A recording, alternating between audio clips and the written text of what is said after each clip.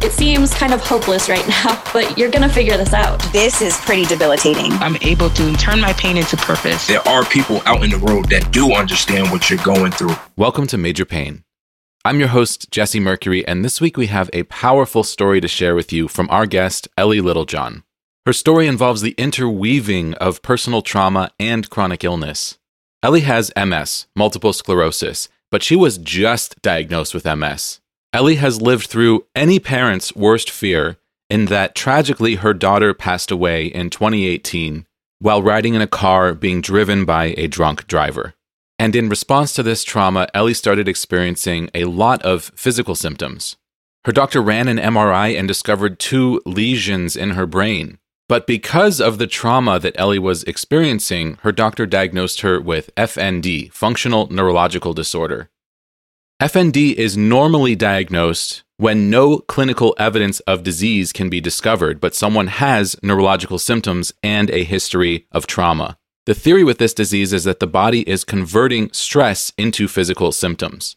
Elly's symptoms continued to get worse over the years in ways that did not match with an FND diagnosis. But because that diagnosis was on her chart, she couldn't shake it. And throughout this period where she continued to get worse, her lesions were multiplying. By the time she was finally diagnosed with MS, she had 15 lesions in her brain and a lesion in her spine. Elly definitely believes that trauma has made her MS worse, that it caused her MS to flare. But she also feels that her trauma gave her doctors an excuse to ignore her and to gaslight her, even when they found lesions in her brain. But what is our medical system coming to when the loss of your own daughter is a barrier to getting proper care?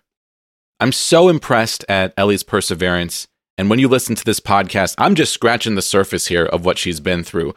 Her story is riveting. This is an incredible episode of the show. I'm so grateful to Elly, not just for coming on the show, but just to be an advocate out in the world for people who have lost children, who have experienced this type of trauma, and for whom that trauma is manifesting in their bodies in one way or another. Elly has founded a nonprofit, the Alicia Littlejohn Foundation, named for her daughter.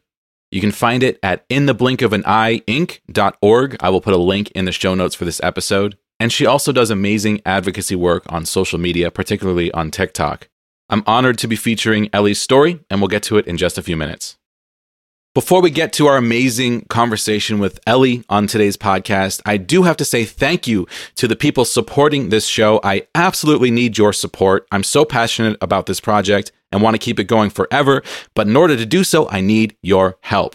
There are several great ways to support the podcast. You can learn about all of them at majorpainpodcast.com/support. There are some quick and easy things you can do, like supporting us on social media or leaving us a positive rating and review.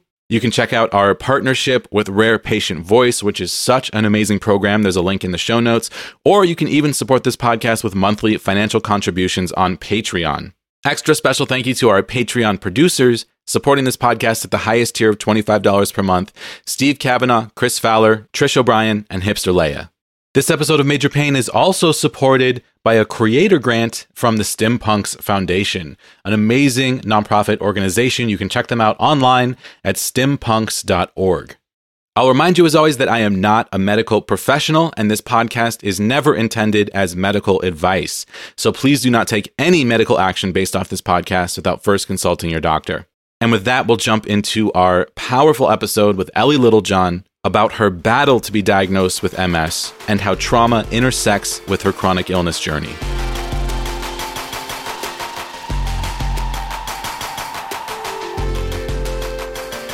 Elly, welcome to the podcast. Thank you for having me. Yeah, thank you so much for reaching out and asking about coming on the show. I've taken a look at a bit of your TikTok, and it seems like you got quite the story to tell. And from what we've talked about through email, I'm really eager to hear your full story today. But before we get into that, let's get to know you a little bit. So Elly, why don't you tell us about yourself? Sure. So as you know, my name is Elly. I just had a birthday, so I turned 46 August 28th. I am a mother of 3. One is an angel. She is my oldest. Her name's Alicia. And I have Cameron. He is 22. And then Michaela's my bonus daughter, and she's 21. My hobbies, basically, what I like to do is I like to paddleboard, anything to do with the beach, being out in nature. I practice a lot of mindfulness because I have a lot going on, which you'll soon hear of. I'm an avid fitness guru. I love anything to do with, the fitness industry. So working out is a hobby of mine. Travel, cats, I have 4 of them. And I also advocate for the grieving community for child loss, as well as for chronic illness. And so that's pretty much sums me up. Amazing. Yeah. And I can see you have some incredible tattoos. Do you have a favorite tattoo? They're all really significant. They all mean so much to me. I would probably offend them if I picked a favorite. So they are all very dear to me. Yeah, I love that. Yeah, I only have one tattoo because it took me until I was 30 years old to figure out what I wanted to do. And I've wanted to do another since then. I'm almost 40 now. It's been almost 10 years. I just turned 39 a couple days ago, actually. Happy birthday to you, too. Thank you, and happy birthday to you. But yeah, I love tattoos. I love, marking the significance of something in a way that you carry with you. Yeah. And you know what? Hopefully I've given you some inspiration to go ahead and do it because, we don't get to keep these vessels forever. So yeah, absolutely. Well, let's jump into your story. Elly, what is your major pain? So my major pain is a few. So I have several dual diagnoses. The major of them would be my most recent diagnosis of multiple sclerosis. Previous to this new unfortunate diagnosis, I was diagnosed with PTSD, anxiety, fibromyalgia, and functional neurologic disorder. Yeah, wow. And I know that your health journey is kind of centered around grief and trauma that has happened in your life. Yes, unfortunately, yes. So I started experiencing a lot of trauma and a lot of loss early on. I lost both of my parents when I was in my 20s. Wow. And then I lost my daughter in 2018. She was unfortunately a passenger and the driver was a drunk driver. He was impaired and she passed away along with 3 others. So all 4 passed away due to riding with a driver under the influence. Wow. That's so I can't even imagine processing that. I am still struggling. I think I'll probably struggle with the full process of it for the rest of my life. But that's pretty much what kicked off almost all, well, I won't say all, but majority of these major health issues. I was always very active, again, involved in the fitness industry, super, super passionate about advocating that, no matter what trauma you go through, if you keep your mind and body strong, it will aid in living through that loss. So that's, my motto. I always got through a lot of the trauma early on through, physical fitness. So when 2018 happened and my big trauma of losing my daughter, that's when my body decided, I guess it was too much and it started doing its own thing. So had you had any chronic illness issues before then?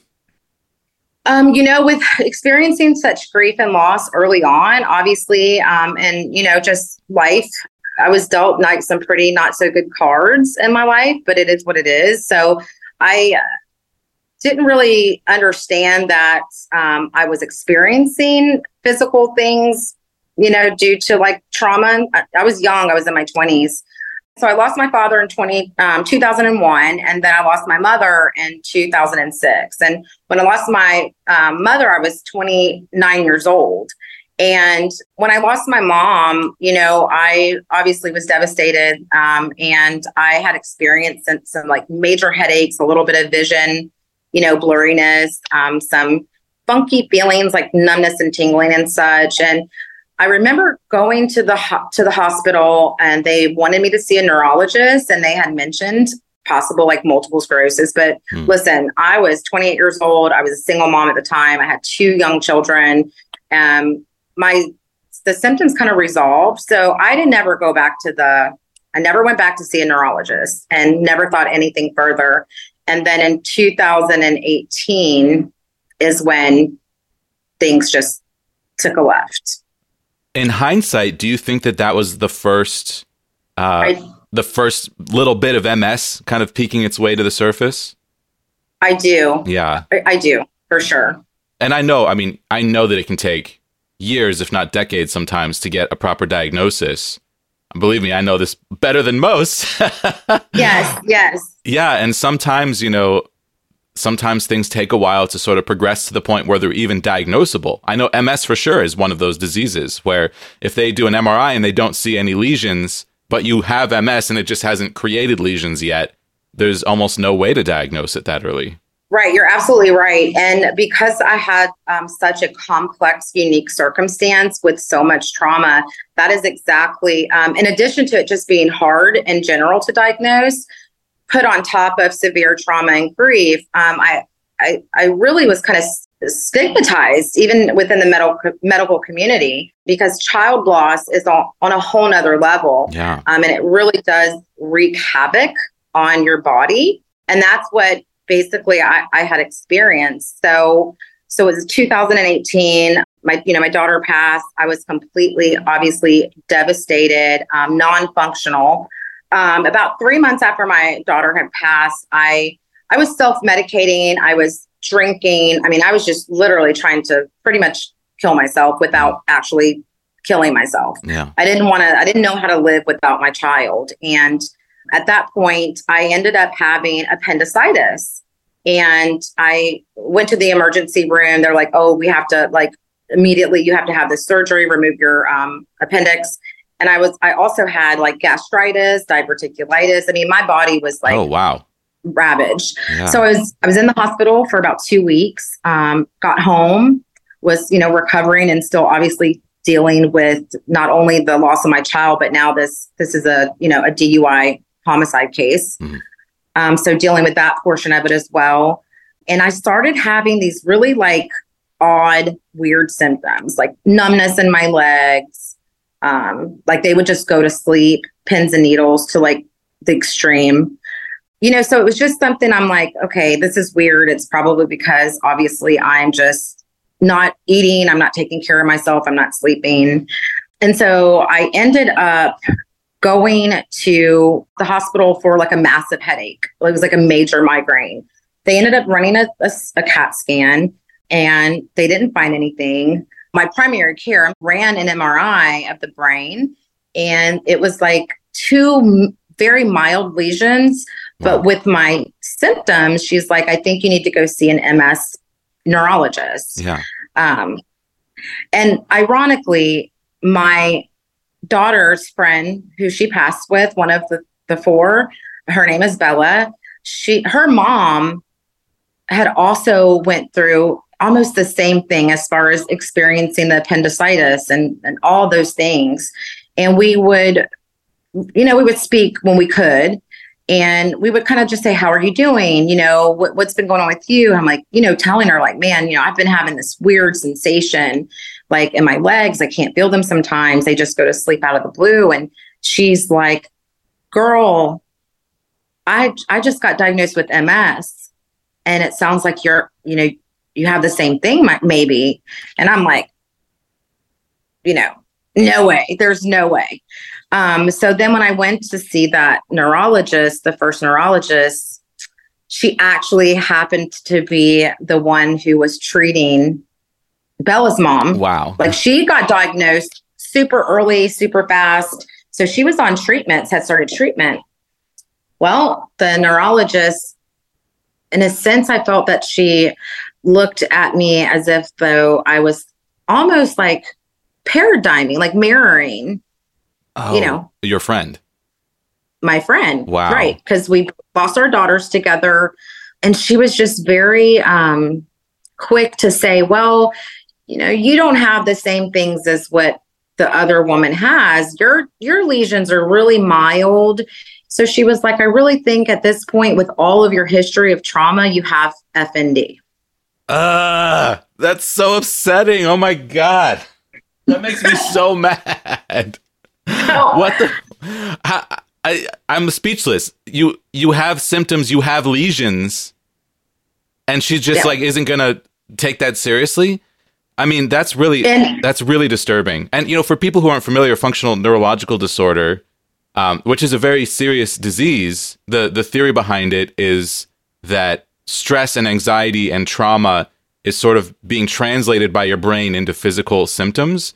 I was misdiagnosed with this at one point. They used to call it conversion disorder when I was misdiagnosed with it.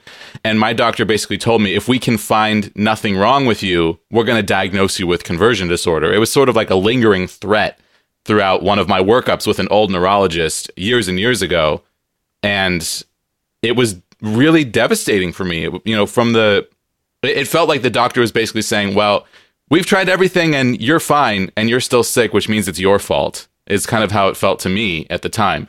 And I know that, this is a sensitive topic. There are people who have functional neurological disorder, and those people absolutely deserve care and respect and empathy.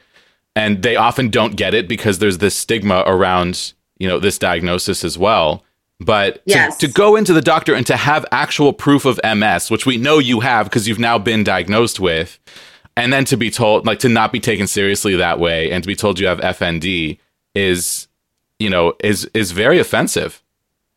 Yeah, I was very taken aback because, I didn't even know what conversion disorder or FND was. So when she proceeded to explain it to me, and she kept saying, your symptoms are real. They are real. We just don't have any clinical evidence as to why you're having these symptoms. And some of your symptoms don't really match up with what MS symptoms would be. So, and let me just back up. I want to make the point that you made, and I agree with that 100%. FND is real. It is a real thing. Your symptoms are real. I do believe that I do also have FND to a point. Yeah. However, at this point, I'm like, okay, I can take that. But to your point, I'm like, why do I have these lesions? Well, the lesions aren't really characteristic too much because lesions with demyelinating disease for MS, the lesions that they look for are in particular spots of the brain, and they have a shape to them, believe it or not. So you can have lesions come about because of migraines or other, demyelinating diseases. So I'm like, okay, what do I do? And she's like, well, with FND, you need to go to trauma. You need to go intensive inpatient trauma treatment, CBT, all the things. Yeah, cognitive behavioral therapy. Yeah. I hopped on a plane. Wow. I hopped on a plane and I went to Arizona to a world-renowned trauma treatment facility. And I was away from my family for about, I want to say 4 months. Wow. So I was still having these issues. And so I let it go. And I said, you know what? Well, I guess all my trauma and, my daughter passing, this has just caught up with me. So I would have my symptoms would present and then they would go away and then they would present, and then a couple months later they would come back. But I just learned to just deal with them really until I couldn't. Well, I'm really glad that you made the distinction that you do believe that you do also have FND, because I think that's actually extremely valid and important. And you're in this unfortunate position where because of the stigma around FND and because this doctor just wouldn't take you seriously for whatever reason, they kind of put everything in the FND basket when in fact you likely have, well, we now know that you have FND and MS happening at the same time. And that would explain why not all the symptoms match up with MS. You just, went through such intense trauma. And of course that's going to affect your body. No one's denying that trauma can have physical implications. PTSD, anxiety, depression, these things can all affect your body very intensely. Our mind and our body are connected, but to completely ignore the other piece of it is so frustrating. And if this doctor thinks the lesions don't match up with MS, but they may match up with another demyelinating disease, why are we not looking into that? Why are we not doing further diagnostic testing? Why are we not trying to uncover what's happening with these lesions? Let me tell you, in 2019, I was so mentally not there. It was hard for me to articulate words. Sure. It was I mean, I was in such a bad mental status that she just so focused on the fact that you're really taking your daughter's death like so hard, and this has to be what it is. And so I believed that for a little bit. And then fast forward in 2022, I got sick with the flu. And I was driving with my partner to go get some more cold medicine. And I lost my vision in the middle of driving. Oh, no. That's not safe. And as you can see, my prescription is pretty thick. Yeah. So I had my contacts in, and I literally was like, did my contacts just fell out? Like I was like, what's going on? I can't see it. Everything just got so blurry. Like my vision just, and it wasn't a long period of time. We pulled over and then it resolved. Yeah. 6 months prior in January, I had just went to and got my eyes checked and my new prescription. So I'm like, okay, do I have a brain tumor? What is going on? Am I having a stroke? Like I was freaking out. So I saw my ophthalmologist and she was like, look, your vision has like gotten so drastically worse since just 6 months. She's like, I think you need to contact your neurologist. So I did. So I called this neurologist who I haven't seen in 2 years, called the office. I'm look, this is what happened. They said, oh my gosh, we haven't seen you in 2 years. And I'm like, well, you guys told me I had FND and what to do. So I went about my business, Yeah. I mean, what else did you didn't. So I went in, me and my partner, and my partner, we've only been together for going on 2 years. So she's just coming in to my life, and here I'm starting to have all this stuff. So she went with me, thank goodness, because this doctor literally said, listen, it's nothing. It's FND. Did you do the things that, we told you to do? I'm like, well, yes, I did. She turns her computer around and she sits there for a whole hour and she's explaining again what FND means. And, it's basically like she was more so trying to convince even my partner that this is nothing more than due to trauma, FND. So I said, okay, I went back to the eye doctor. The eye doctor said, no, FND does not cause this with your vision. So I was referred to a neurologist. Ironically, at the same time, I ended up having new symptoms, which I didn't know that this is what new symptoms were. I just thought my back was extremely messed up in some way, shape, or form because I had severe back pain. So I was also consulting with a pain and spine facility. They ran x-rays. And yeah, I do have some, discs that are herniated and protruding and things like that.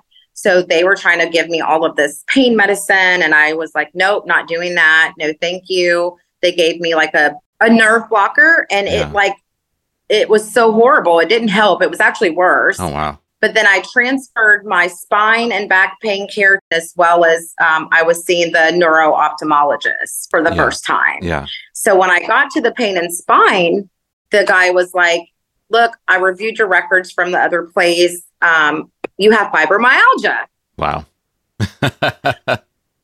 So I'm like, okay, what is that? He explains that to me. But ironically, he was like, well, I want to kind of wait on treatment or anything. I'm going to pause my care because I want you to see where this road takes you with the neuro-ophthalmologist. So I'm like, okay. So I'm just like running around trying to figure it out. Thankfully, that neuro-ophthalmologist took the time to review my entire history and in detail. And he said, I want to do a couple of things. I want to send you for updated MRIs of your brain. I also want to send you for a spinal tap. Yikes. So I'm like, okay. He didn't say why. I didn't even ask any questions why. I'm just like, look, he's going to help me try to figure out. So the MRI came back. He said, I'm sure it'll be nothing. I just want to take a look. I just want to look at some things. And he said, but I'll call you with your results. And then I had my MRI and my spinal tap in the process. I get a call from him that says, we need to see you. You need to come in the office. We need to have a discussion. So I'm like, okay, this has to be something, because he would just, tell me over the phone. So me and my partner we go to his office. He says, listen, I'm a neuro-ophthalmologist, but I spent years and years overseeing our MS neurology program. So he's like, so when I read your history, a light bulb went off.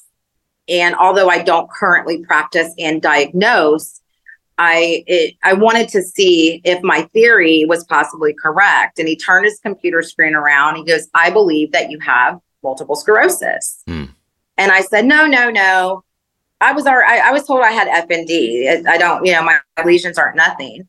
And he said, well, and he starts counting all of these lesions, and he counted about 10. Wow. In your new MRI. In my new MRI. And you had 2, you said, on the first one, right? Yes. So you've gotten 8 new lesions in 4 years. Yes. Somewhere, and you don't know when they occurred because there was no baseline, right? She didn't run any other testing when I went back to her the second time. Right. So he says, let's see what your spinal tap shows. And the reason I ordered the spinal tap is because one of the main criteria in diagnosing also MS goes by the McDonald criteria. They often will do a spinal tap, and they look for what's called neurological bands. Oh, I didn't know this. That's interesting. Yes, that's why they do spinal tap, is another form of testing and diagnosing. So within the McDonald criteria, it's like 7 or maybe 5, whatever, different scenarios in which a doctor has guidelines to go by in order to give a real solid diagnosis of MS.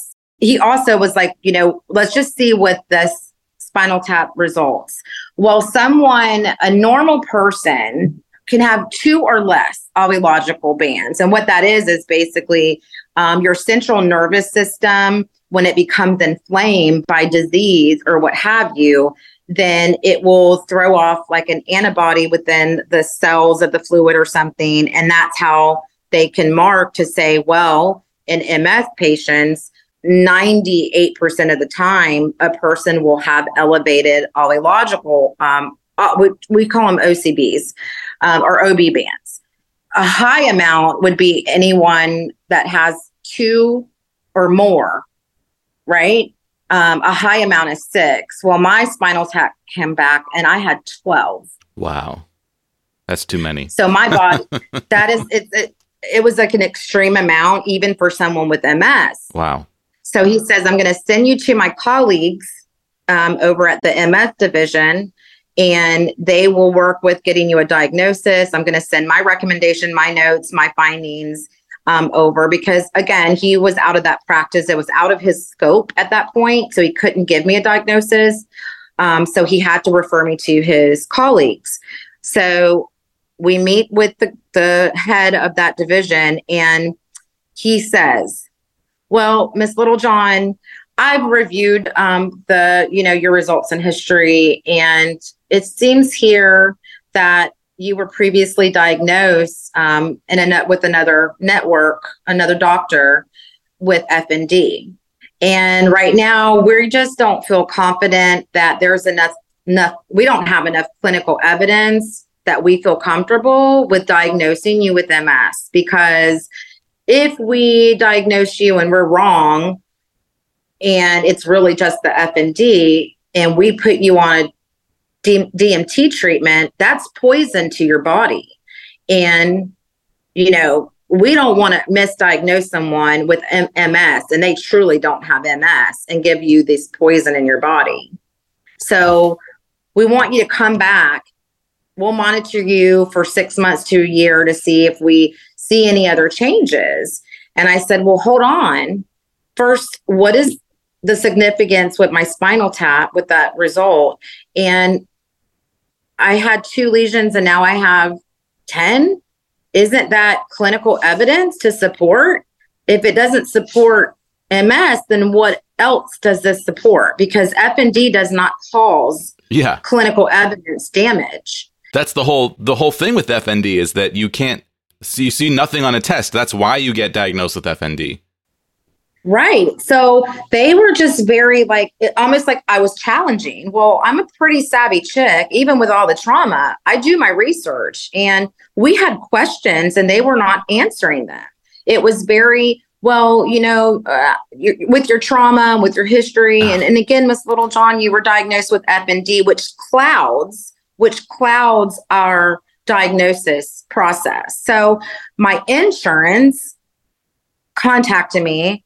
I had a health advocate, and they saw all of these MRIs and doctor's visits. And they're like, look, what's going on? Do you need help advocating? Are you getting the appropriate care and answers? And I'm like, absolutely not. Wow. So I'm blessed to be able to have great insurance to where they had a second opinion program. Yeah. Who is your insurance company? That's astonishing. Aetna. Aetna. Aetna. Oh, amazing. Yes. Wow. Insurance swooping in to save the day. You kidding? I've never heard of that before. I'm like, okay. And they're like, yeah, this is, well, the benefit through my employer that I work, they actually partner with Aetna for, it's called Included Health. And it is a program that helps with gaining a second opinion. So they put me in contact. They matched me with a doctor from Harvard with amazing credentials. They sent all of my images and everything. I never talked to this doctor. He just literally based his second opinion off of your medical clinical history. And he was like, you have MS. You need to go back and advocate and push your neurology team to diagnose you, because you need to be on DMT like yesterday. Wow. And they did not budge. They would not budge. This is so upsetting. Like, this is the danger of being misdiagnosed. And well, it's not even necessarily a clear misdiagnosis. Like you said, you may have FND also, but this is the danger of a FND diagnosis, just in general, and a fibromyalgia diagnosis. I've also been misdiagnosed with fibromyalgia, and I would go see doctors, and they'd say, "Oh, well, why are you here?" And I'm like, "Well, I have these worsening neurological symptoms and chronic pain," and they're like, "Well, you've been diagnosed with fibromyalgia, so that's what it is, and you just need to treat for that." I'm like, yeah, all my other doctors tell me that that's not it, that wouldn't cause the neurological symptoms that I'm having. But he refused to see beyond the old diagnosis. And it's really scary. It's so dangerous. It's so super dangerous, and it's very frustrating, because dealing with the loss of a child and that really overpowering grief, you have minimum fight. Most of us have minimum fight. I didn't. So it was like I'm misunderstood because of my new grieving journey with child loss. And I'm misunderstood now with even my own body.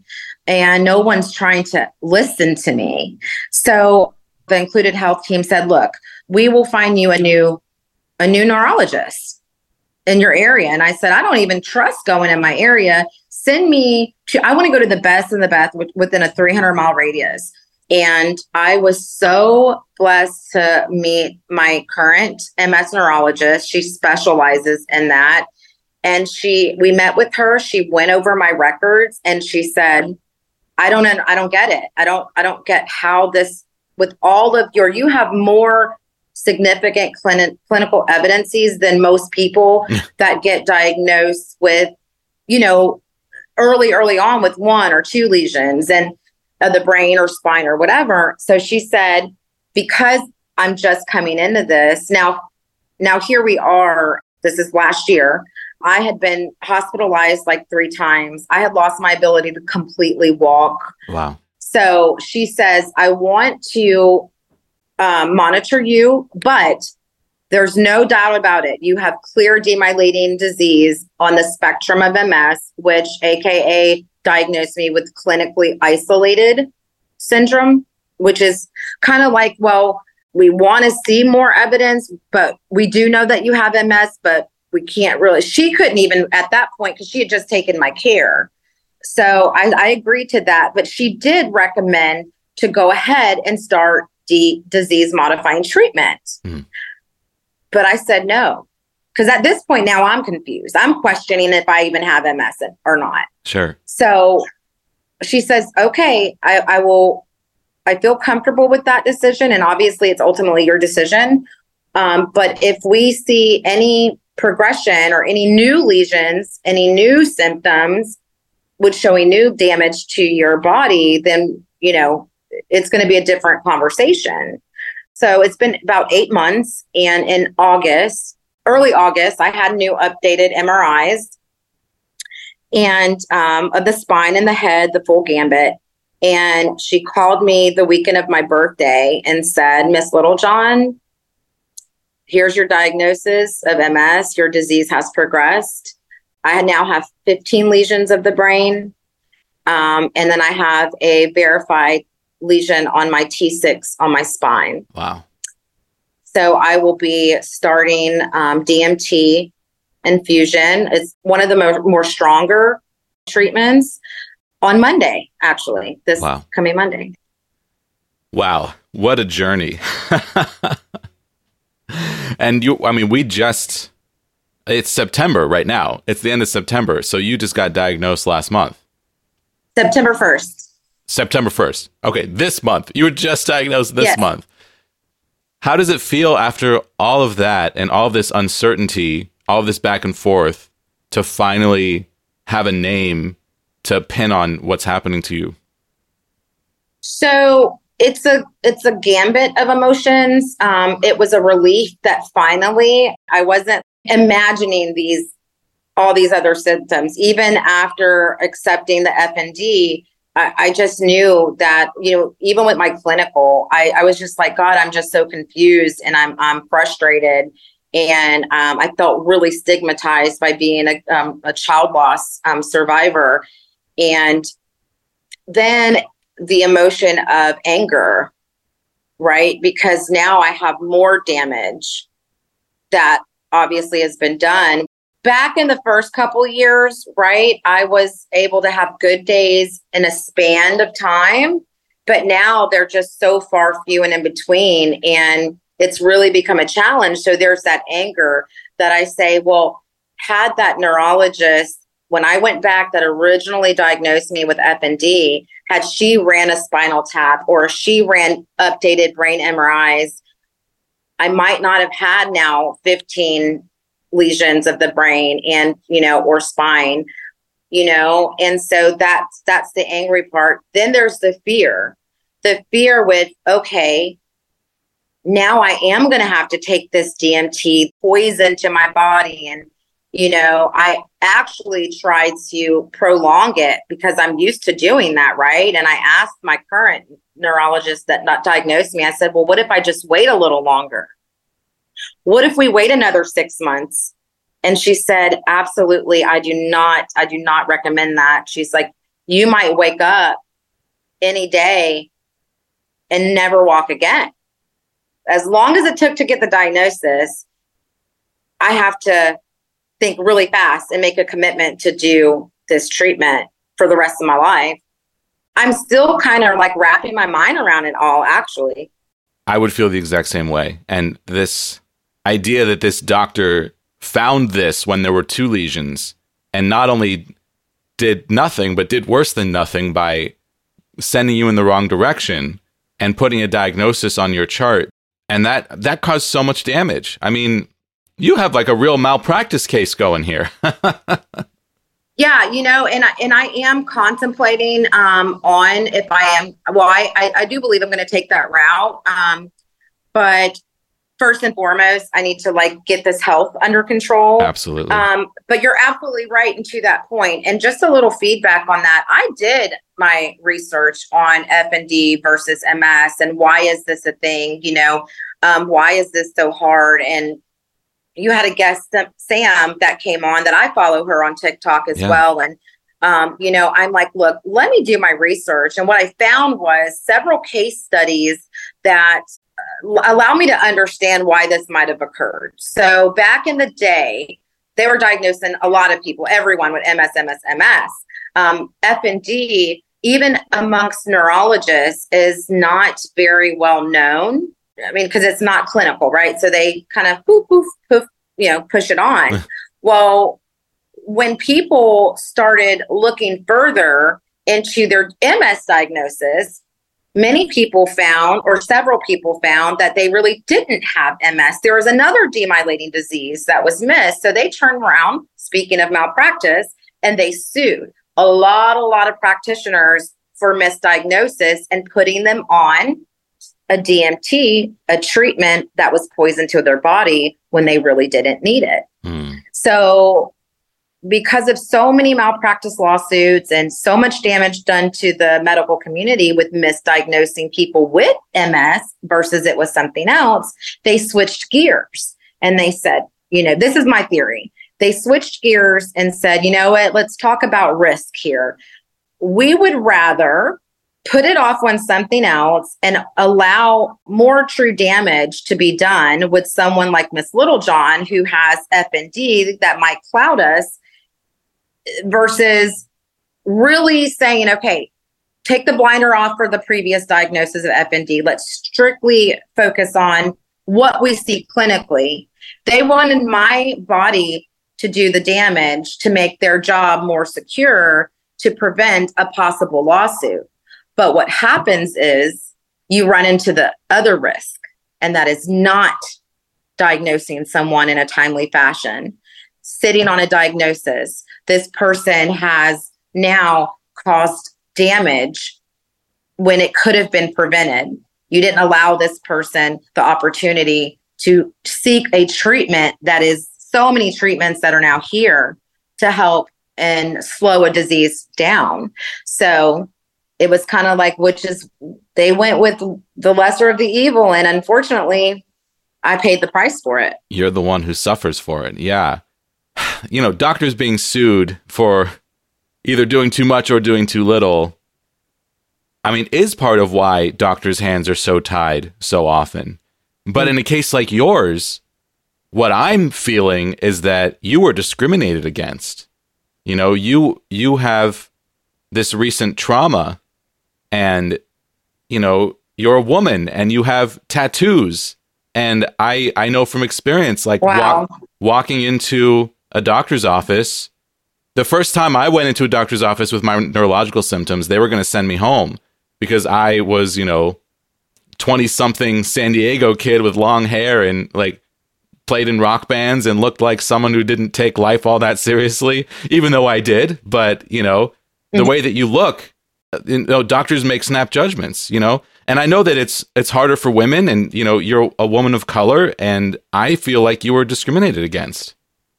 So that it's so funny and crazy that you even pinned that and brought that up, because I will tell you, the neuro MS doctor, it was the first consultation with him. And as soon as he walks in, my partner, she's a Caucasian female, and he walks in and he looks at me and then immediately starts talking to her as if she was the patient. And I had to say, I'm the patient. We experienced that a few times. It shouldn't matter what you look like. Right. And when a doctor walks in, they should say, hi, and who are you and who are you? But 100%, I feel that there is a little bit, I was discriminated to a certain extent. But evidence-wise, the real truth of the matter is you took a previous diagnosis and you just blew me off. And you didn't do your due diligence as a healthcare provider to do all the legwork, do all the exclusions. And it was at my burden, unfortunately. Yeah, absolutely. And even just going back to the first neurologist, who, let's just imagine a world where you went to her first before this other friend who also lost a child, who also has MS.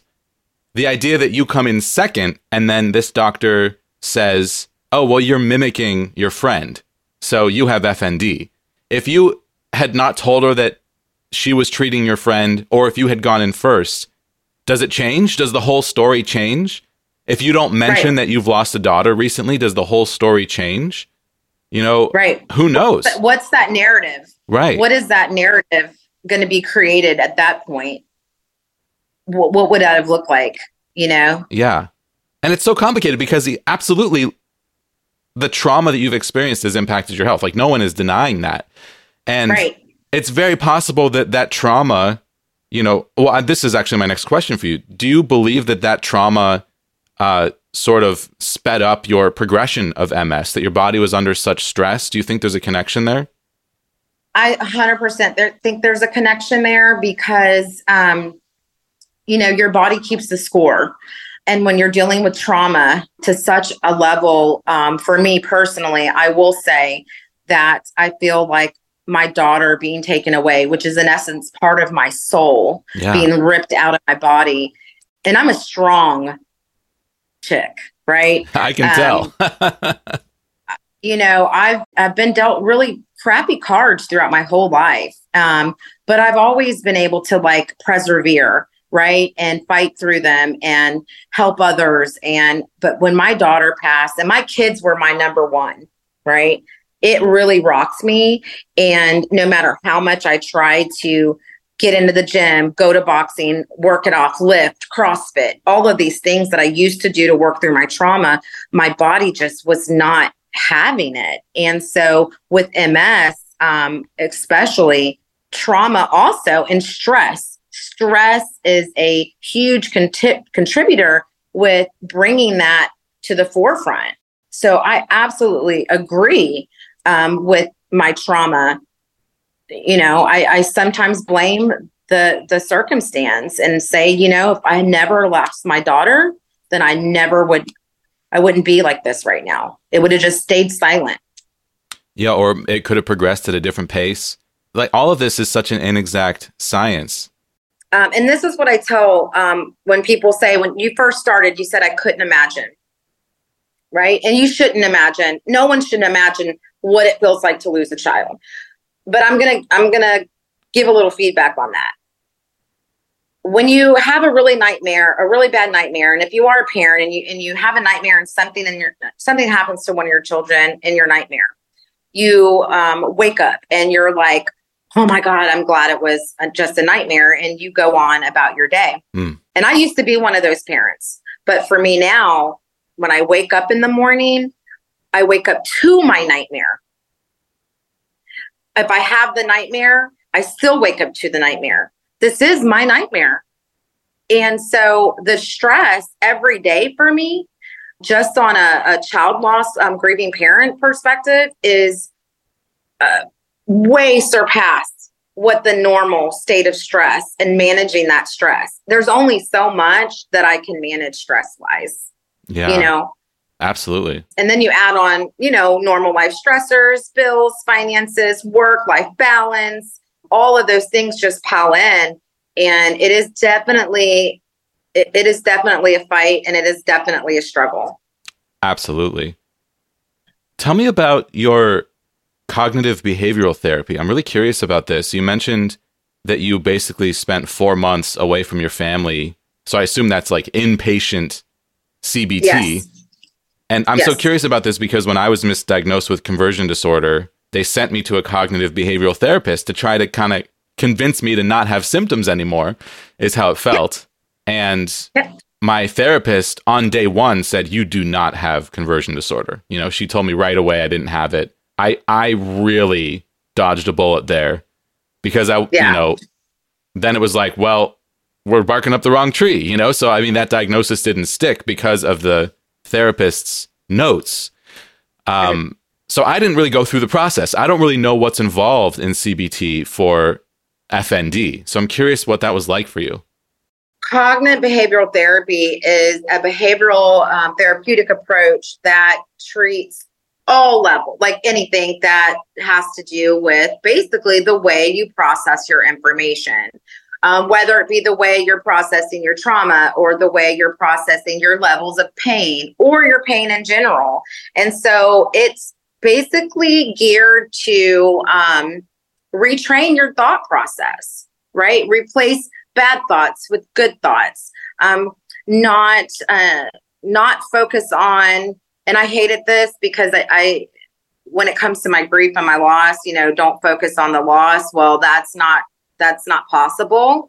How you react to it can be sometimes manageable, but it goes the same with pain, right? and anyone dealing with pain, it's geared to say, well, today, and I'll give an example. Today, your back hurts.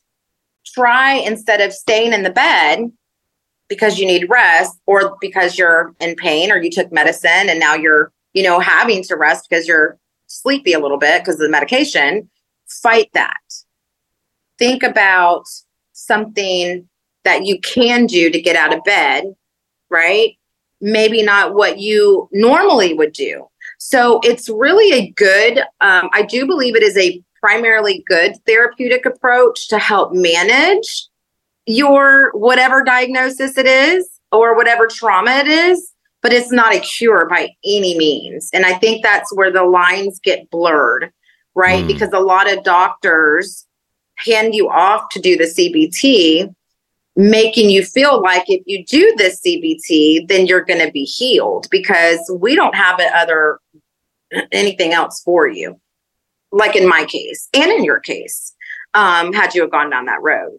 So I do think that there are benefits to CBT, but I think that it also can be a double-edged sword and a knife in the back if that is used by a medical professional to, get you out of the door. It's therapeutic. It's to help, but it's not going to be a cure. And that goes along. I took that doctor's advice because he said, you need to go to our chronic pain clinic. Well, this is after I'd already had all those months, the years prior. I could probably teach a CBT group. I can do that. So when I went and they said that it was going to be for people with various different chronic illnesses dealing with pain. And when I lasted 4 days, I lasted 4 days. It was very offensive. Yeah. Because that's exactly what it was. A lot of the people were on pain management and they were trying to convince them, to get off the opiates and all of that. I'm not on. I take gabapentin. I'm not on any pain management. And at that point I was on an anxiety that I took as needed. And I was on that for years. Ativan, I'm sure a lot of your listeners know. I'm sure you know of it. I've taken it before, and I was told that because of my anxiety and panic and PTSD is so bad that this is it is what it is. And I would probably be on it for the rest of my life. And so when I went in there, it was like day 2 and they said, well, we need you to sign your medications over to us and sign this form that says you agree that we are going to wean you off. And my primary said, Elly, if you try to get off this without closely being monitored, you can have severe withdrawals that, and even my neurologist that diagnosed me with MS, she said, that is the least of your worries.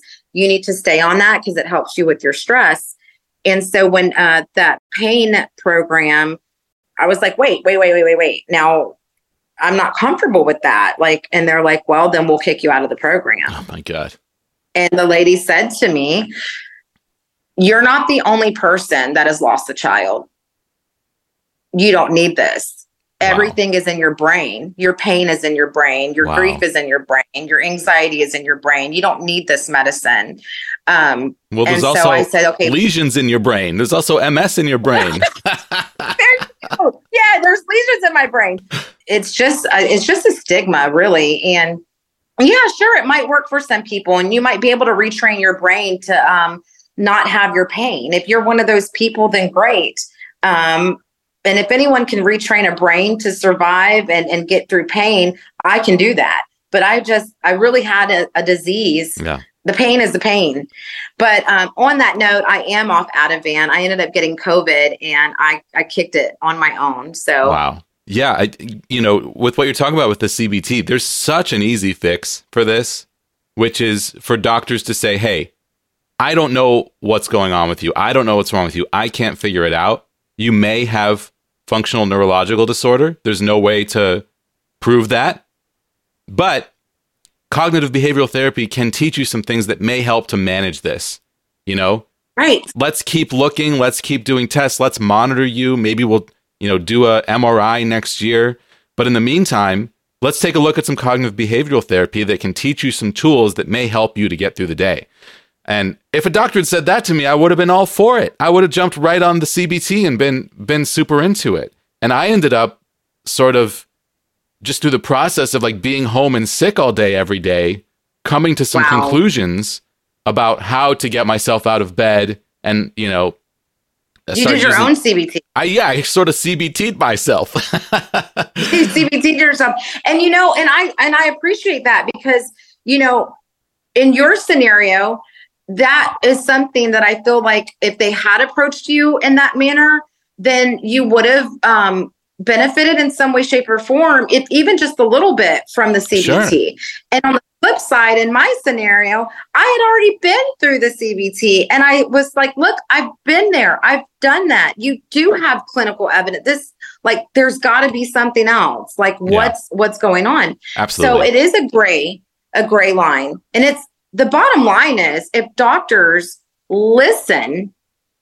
really listen, and there are some, I'm blessed to have a primary care that listens and my new neurologist listens, but if they were to use that same CBT practice when it comes to treating their patients, then maybe there wouldn't be so many of us that fall through the cracks like we have. Yeah, absolutely. It's almost like you have to prove that you're sick by fighting for decades to get someone to take you seriously.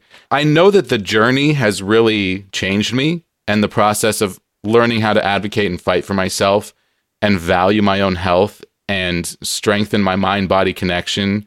All of those things have like profoundly changed me as a person for the better.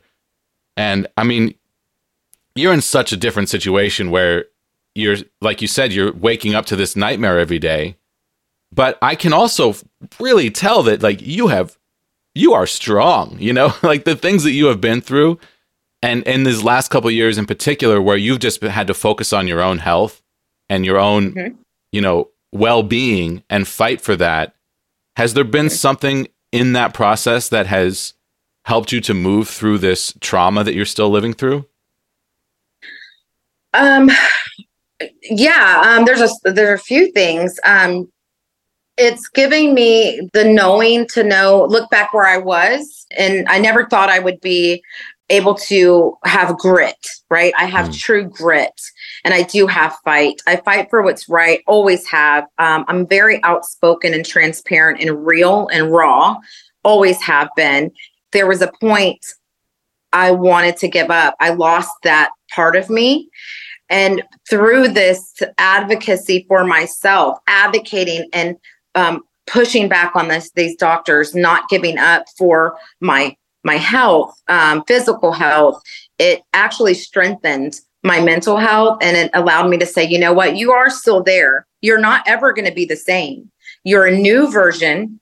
Yeah. So yeah, absolutely. I'm just big on helping people and being a voice for people who aren't as outspoken as me. So not only has it helped me with my grief advocacy for, you know, being there for other grieving parents and just being a voice for the grieving, and specifically also for child loss, but also to advocate for people who, due to their trauma and their life hardship experiences, whether it's one or whether it's many, it's allowed me to also be a voice for someone who suffers from chronic illness as well. Because I'm telling you, there's so many, even mothers that are just like me right now, that this grief of losing our children has affected our health so bad.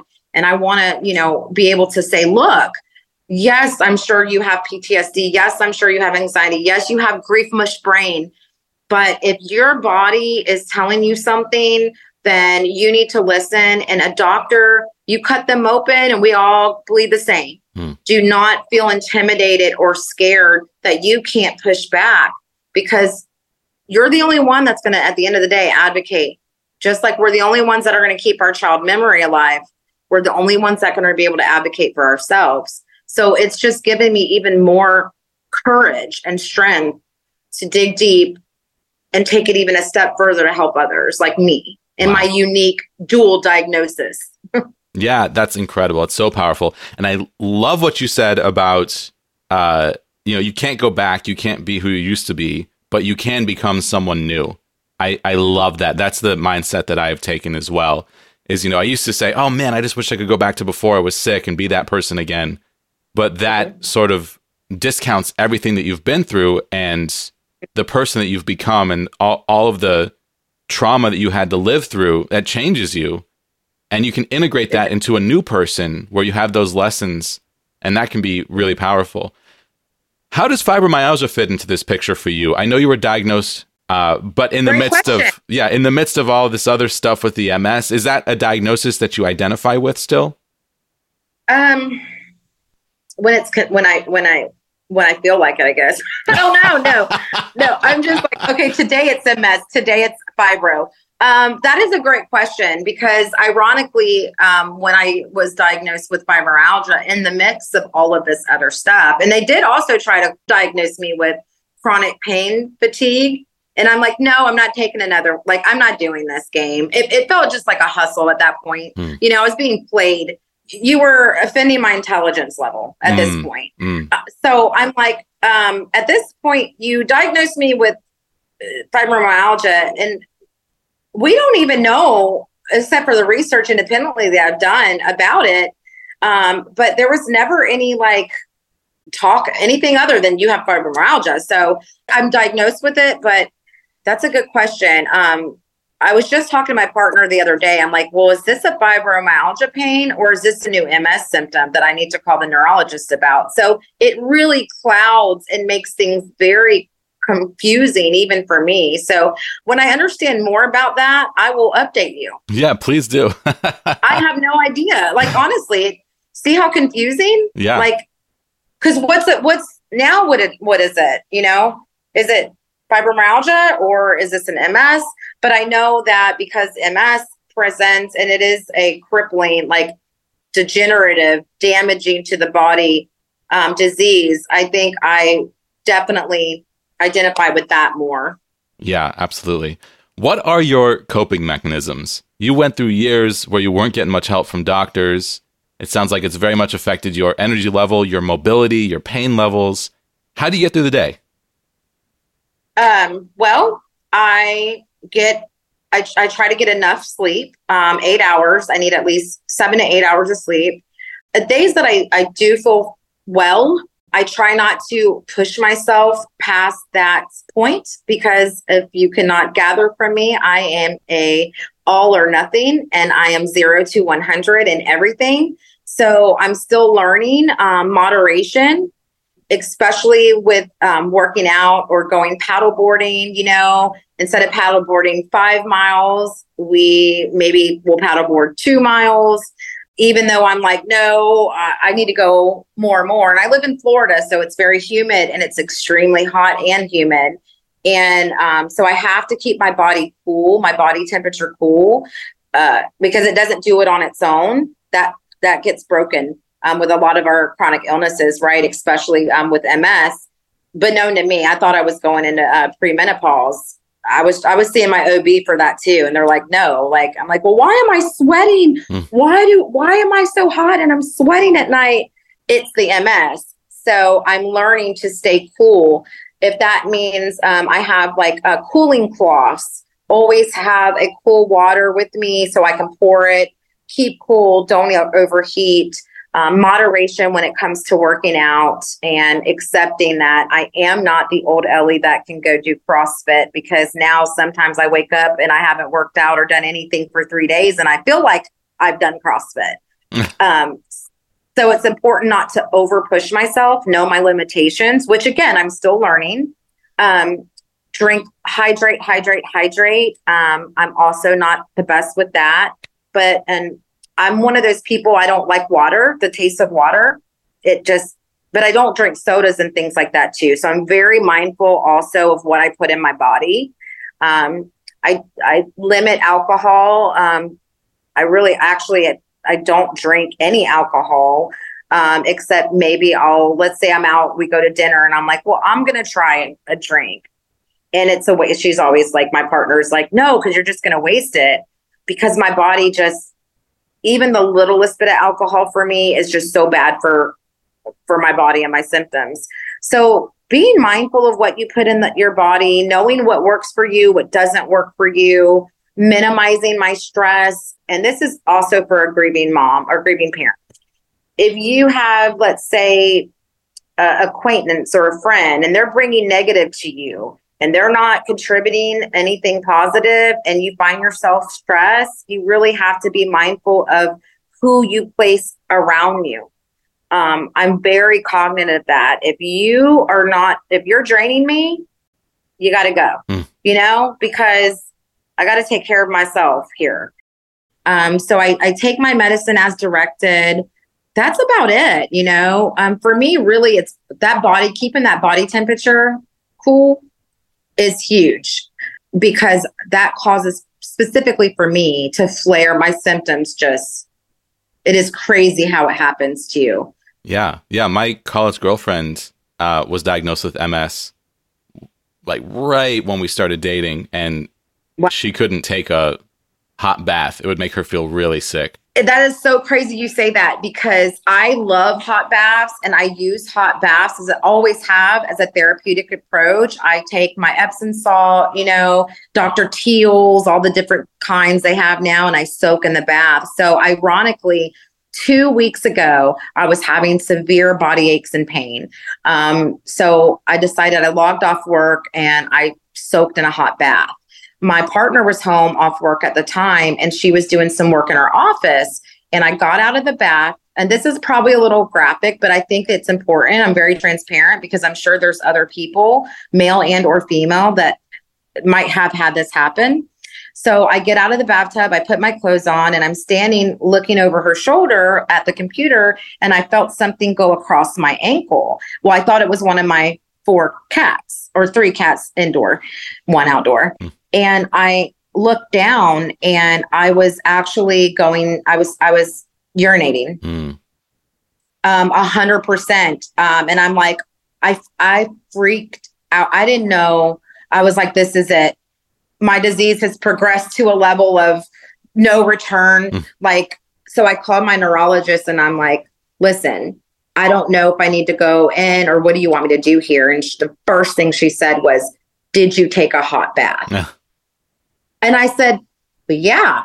I mean, I always pretty much take hot baths. And she's like, well, with MS, it's called Uthoff's phenomenon. And back in the day, in like the early 1900s, or before they had MRIs and spinal taps and all that stuff, how they used to diagnose MS, they would have the person get into a hot bath. Wow. And if they come out of the hot bath and they have loss of bladder function or mobility issues, then that's how they gave diagnosis to MS. Wow, I didn't know that. That's so interesting. How has this impacted your family? So I am blessed, and I think, call me one of those, strange people in my theories, but I think that my daughter sent my partner to me 100%, because she has been just such a voice for me when I didn't have one. Words of encouragement, affirmations to keep me going, totally unconditional. We had only started dating maybe 6 months when all of this weird stuff started happening initially. And we were enjoying our lives. Let me tell you, we were at the prime, and, she is a very same hobbies, outdoors, beach, paddle boarding, again, beach, anything in the water, swimming, sun, tanning, like anything. And then, we were just enjoying ourselves. And then here this happens. And now she's had to make adjustments too. And so she's been just accepting. And, she's like, we're in this for the long haul. And, it is what it is, but I'm going to be right there by your side. And so, yeah, it's been moments that I had to get out of my head. There was moments when last summer when I couldn't walk and I was in the hospital and all of that, and I was embarrassed. I was ashamed. I would take it out on her and say, do you really want to be with someone like this? I mean, I'm already a grieving mom. You got to deal with that. Now you got to deal with this. So it's very important that you have a partner that is going to accept you for the good and the bad, because that's what it should be about. My kids, they're very supportive, and there was a point that, my son, we did a walk for the MAD. We did a MAD walk, and my son I was in a really bad state, and I didn't get to walk, but do the 5K, but he pushed me the entire time in a wheelchair as I was holding my daughter's picture. So my small unit is very supportive, and I couldn't ask, I'm just so blessed because I might not be able to make it this far if I didn't have them. That's amazing. I'm so glad to hear that. Well, I have one last question for you. What is your message for other grieving mothers, grieving parents, people who have experienced trauma and maybe have a chronic illness on top of it and are having trouble being heard and feel stuck? Yes, thank you. Thank you for letting me get this last question in, because it's very important. So my message would be to be your own advocate. Stand firm on the fact that even with your trauma, even with your grief, as horrible as it is, you still know your body. You don't have to stick with that first doctor or even that second doctor giving you just a dismissive answer that you don't feel comfortable with. Seek that second opinion. Be very forthcoming with yourself that, look, you've gotten yourself this far, you're surviving this far. That's a fight. Well, this is also a fight, And also, don't be afraid to do research, Just because someone has a doctrine, doesn't mean that you're not able to go and fact check and ask those hard questions, and just stay persistent in your healthcare. Because if you're not going to advocate for yourself, they're not going to advocate for you. And also understanding that just because you lost your child does not mean that you become inhuman. Don't let anyone judge you based on the fact that you lost your child. You're still a human, and that still requires humanity to be given back, especially in our medical community. And reach out for resources. Put yourself, in the forefront of support like-minded people. Because I think oftentimes as grieving parents, we do feel so alone and misunderstood and misjudged that we tend to inwardly turn in when there's so many. We're a whole community in ourselves. You just have to reach out and, and network and really place yourself and find your tribe. You have to find your tribe. Even with chronic illness, you got to find your tribe. Yeah. Amazing. Fantastic advice. Elly, this has been a sensational conversation. I am so appreciative of you being so open and sharing with us. And this really touches on something that is deeply, deeply important to me, something I have lived through a piece of as well, something that is deeply disturbing, the way that certain diagnoses with stigma can prevent you from getting the care that you deserve. And I think the best way that we can combat that is to share our stories and to show each other that we are not alone in that. Teach each other how to advocate for ourselves and, shout this from the rooftops that these types of things are happening. And it's so important to continue to fight, because if you hadn't continued to fight, those 10 lesions could have been 20 or 30, And yes, we would have liked to have started medication when you had 2, but that's in the past. We take what we can, and it absolutely would have been way worse if you had not fought for yourself. I'm so impressed by your strength and your resilience, your perseverance, on top of, shouldering this huge burden of grief, also shouldering this huge burden of chronic illness that you've pushed through to get to the place you are now is incredibly impressive. Please tell our audience where we can go to connect with you online or anything else that you'd like to plug. Yeah, sure. You can connect with me on my TikTok. That's my number one platform that I use for all my advocacy. So you can connect with me. It's Grief Island and Child Loss. So that's at Grief Island and Child Loss. That is my TikTok. You can, message me, comment on any of my, videos, join my lives. It's a safe, open space. And or if you're interested in learning more about the foundation I created and the other advocacy work that I do to spread awareness against riding with drivers under the influence, as well as seatbelt awareness, you can visit our foundation webpage at In the Blink of an Eye Inc. or the Alicia Littlejohn Foundation. Amazing. I'll put links to those in the show notes for this episode. Elly, you've done such a sensational job today. I can't thank you enough for what you're doing, your incredible advocacy work, and for sharing your show and for sharing your story with us on the podcast today. Thank you so much for coming on the show. Well, thank you for having me. And one day maybe I will be sharing a show. If I could get to your level. I think it's so great for you to do what you're doing. And I mean, honestly, like, thank you so much for having me and giving me this opportunity to share and help others as well. Yeah, you're awesome, dude. Thank you so much. Thanks for listening to this episode of Major Pain. I'm Jesse Mercury, your host and the producer of this podcast. Artwork by Egg Salad Salad. Our theme music is the song Time Machine from my sci-fi synth-pop album, available at jessemercury.bandcamp.com. Send your thoughts or questions to our email address, majorpainpodcast@gmail.com. You can also use that address to find us on PayPal. Tips are greatly appreciated. Don't forget to leave a positive rating and review on Apple Podcasts or the podcast platform of your choice. Find more information about this show or leave a comment on any episode at our website, majorpainpodcast.com.